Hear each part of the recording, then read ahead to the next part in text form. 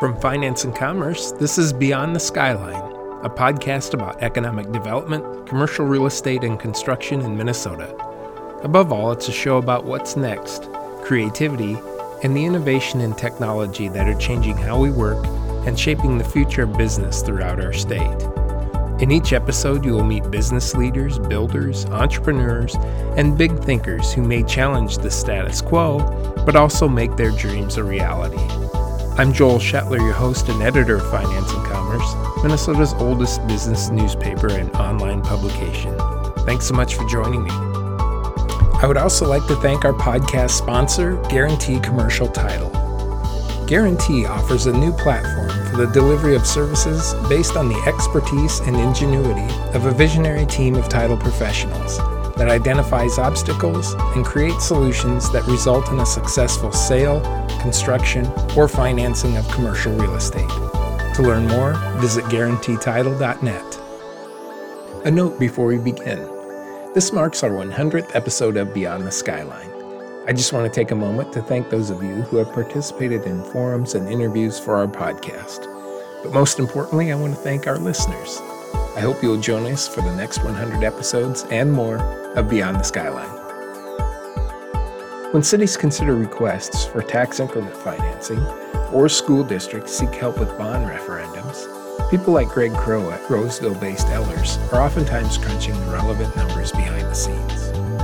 Ehlers, a provider of public finance services for 1,500 clients in 5 states, recently promoted Crow to president. An Ehlers employee since 2012, Crow previously worked as a senior municipal advisor and principal for the company's education finance team.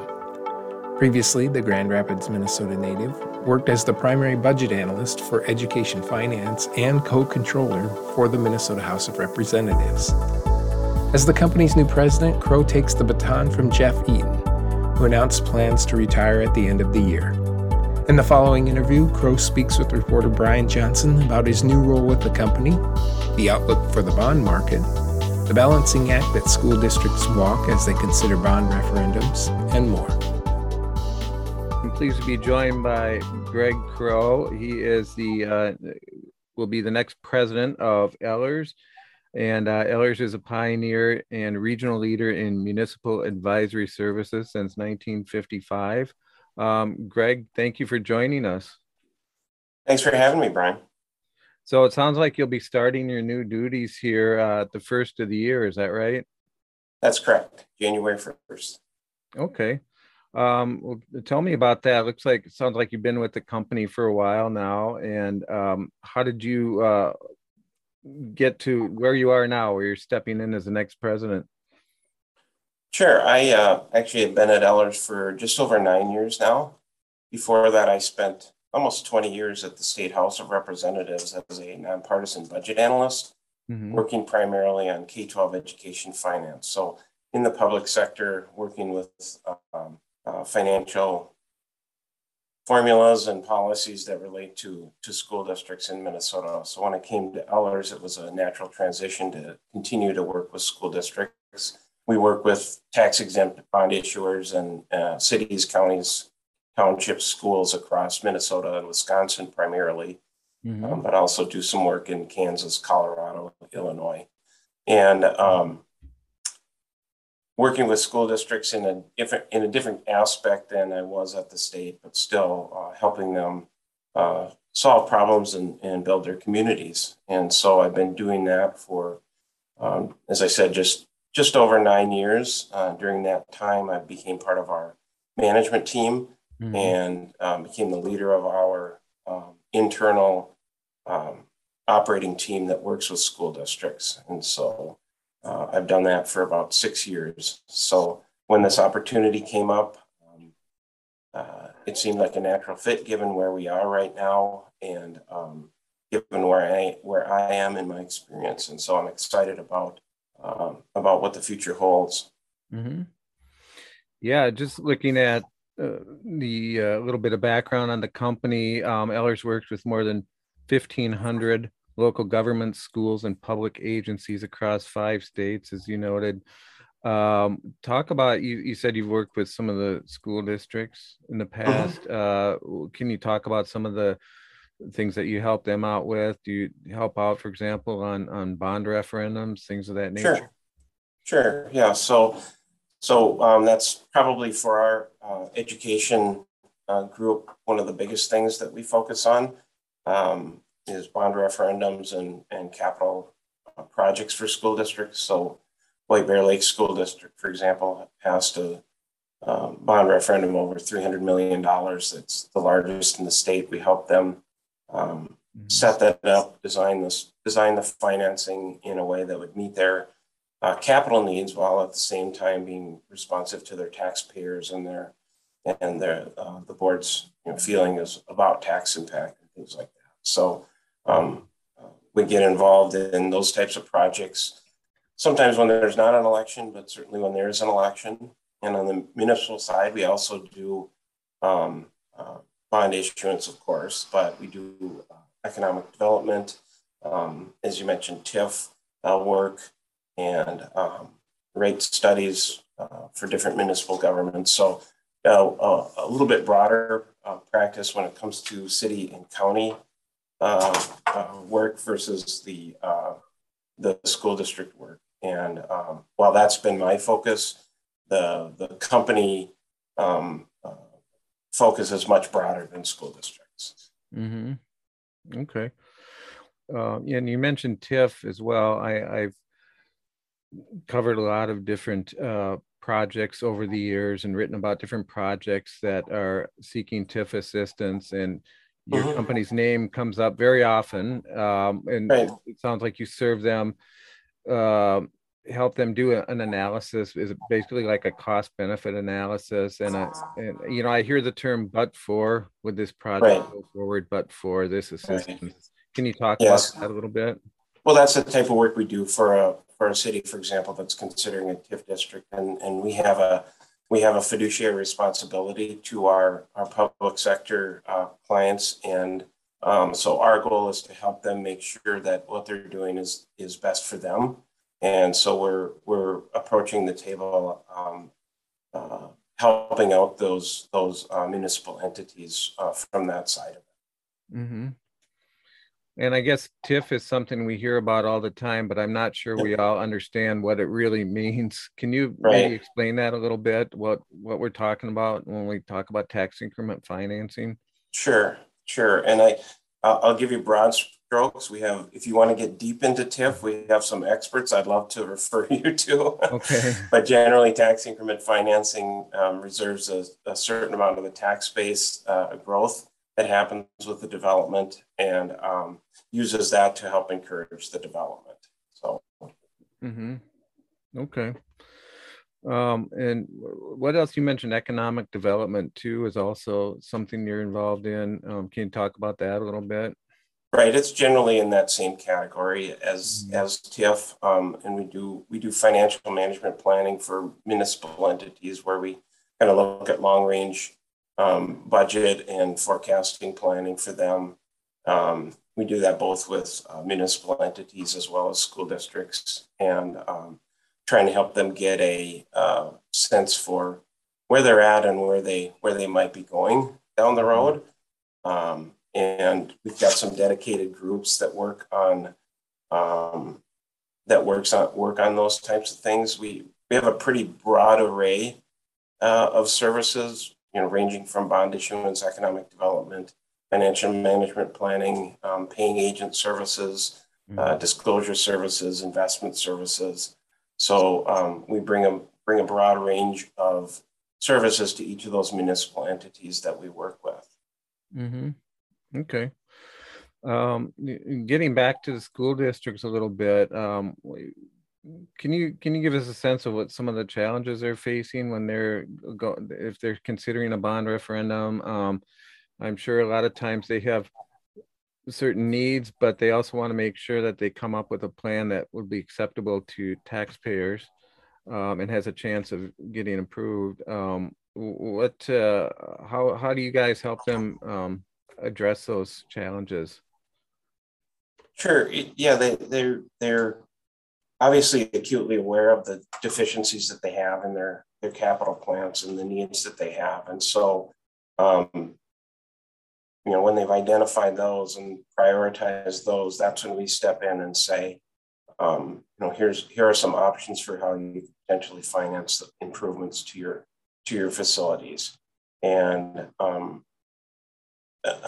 first on their minds is improving education opportunities for students, but they also need to be responsive to their taxpayers. And so that's one of our areas of expertise, where we work with them to identify what opportunities they might have that would either minimize or mitigate tax impact, or sometimes come with no tax impact. And then if they do have to ask their voters to approve some sort of financing that has a tax impact, what's the best way to manage that in a way that's satisfactory to them? And while they often come with tax increases, there's also the long-term planning that goes into making sure that once those taxes are in place, that they're predictable and sustainable. And we work with them on that. And that can include different types of bond issuance, different structures, different timing. All of those things come into play when we're working with the school district. Think about how best to meet their needs while being responsive to their taxpaying public. Okay. And you also work with you mentioned you have experience with the Minnesota State House of Representatives, and do you work with the state as well on issues such as bonding, things of that nature, or is that? No, we don't. We don't work with the state on their bond issuance. Okay. But at the city level, can you expand on that a little bit, and some of the other services that you offer for municipalities? Sure. So cities issue bonds for roads and bridges and utilities, and we can help with all of those types of projects. Mm-hmm. But then also from the economic development side with TIF and on the operating side with rate studies, when they think about the sustainability of the utilities they're offering, like utility rate study, a water study, things like that. And then, as I mentioned, financial management plan, long-term budget planning, kind of really anything that a city administrator needs to do on the finance side, we can provide some assistance to them. Sometimes we view ourselves as a extension of those business offices. So, and then of course, everything related to post issuance as it relates to debt service. And we've also been growing our investment business. So we handle a lot of city and school district, both proceeds of when they issue debt. We can help manage those investments, and also ongoing investments of their operating funds and their assets they have in fund balance. We work with them on that as well. Okay. Do you have a kind of a general read on what's going on in the bond market now? Is this a good time to issue bonds, or is it? Yeah, their rates are at historic lows right now. Generally, there's a lot of uncertainty around inflation and some of the Fed discussions, but we're seeing a lot of demand still for tax exempt municipal debt, and there's a lot of activity when we conduct competitive sales of those bonds, and we're seeing rates coming in still relatively low. Some of the indexes that we follow ticked up a bit in October, but then have fallen back a little bit again. So, in the short term, we aren't seeing a lot of upward pressure on rates, but when you're at really low levels, that's really where the pressure is, right? Mm-hmm. Mm-hmm. Okay. So you talked a little bit about your background. Is this what are you from the area? Did you go to school here? And have you considered the Twin Cities home? Yeah, well, actually, I'm a proud graduate of Grand Rapids High School in northern Minnesota. Okay. And I went to college at St. John's University and graduate school. I graduated from the University of Minnesota. So Minnesota is definitely my home, and I enjoy being here, and I really enjoy serving the communities of Minnesota. I've over the last 8 or 9 years, I think I've traveled on just about every highway in the state, visiting those school districts and other clients, and I'm proud to be from here, and I'm very happy when we're able to help those communities. And we're working on a bond issue right now with the Grand Rapids School District, where I graduated from, and so it's a way for me to continue to feel connected to those communities that are really important to me. Well, great. And then I was wondering if you could talk a little bit just also about your vision for the company, and Sure. how you're approaching that in your new role. Sure. So we have a significant presence in Minnesota and Wisconsin, which I'm also thrilled to be for the help that we do in Wisconsin, because I think we do a lot of very good work there. And I actually lived in Madison for a little while, so I do have some Wisconsin ties as well. But even though I call Minnesota home, so we've over the last 3 years we've done a bit of a reset in terms of where we want to be at as a firm. And we had a longtime president and who served us very well, and but the board had specific direction for the president who's retiring now, for Jeff, when he came in, and he's been able to accomplish much of that sort of repositioning and reset, and so we're at a really good place, and we've had record profitability over the last couple of years, and my goal in the short term is just to make sure that we're continuing on the path that we've started down. And I think we're at a place where we need continuity in our leadership, but we don't need to stay status quo. So, so my vision going forward is to continue to keep our focus on our clients and the importance of our teams and the folks that work here. We're an employee-owned company. So people have a vested interest in our success and in each other's success, and that's very important to me. And so I would say internally, I'm pretty well known as a good team builder. So I just want to expand that and keep building the teams that we have, because really what we do, our success is based on the people that we bring into our organization. And so I want to make sure that we continue that history of success there. Mm-hmm. And approximately how many employees do you have? Just under 80. Okay.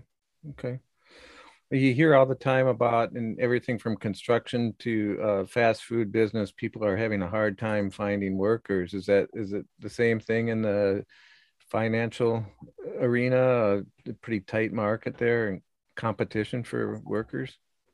I think there is, but we have a reputational benefit that helps us. First, we don't lose a lot of employees. Mm-hmm. We retain people, and we have a significant number of longtime employees. Mm-hmm. And when we go out looking for people, they know who we are, and they're excited about opportunities to join us. So we've been pretty successful in that arena. We've had a few hires recently that have come on, and we anticipate will be very successful in the company. Okay, great. Well, thanks, Greg, for your time. You've been generous with your time. Is there anything else that you want to add before I let you go? I don't think so. Thanks for having me on, and please reach out if you think of anything else you want to ask. For sure, and thank you for your time as well, and I will be in touch if there's anything else we need. All right, thank you. Thank you for listening, and please subscribe to Beyond the Skyline. We can be found wherever you listen to your podcasts. To learn more about finance and commerce, or to subscribe, go to our website, www.finance-commerce.com. I'm Joel Shetler, editor of Finance and Commerce. Thank you again for listening to Beyond the Skyline.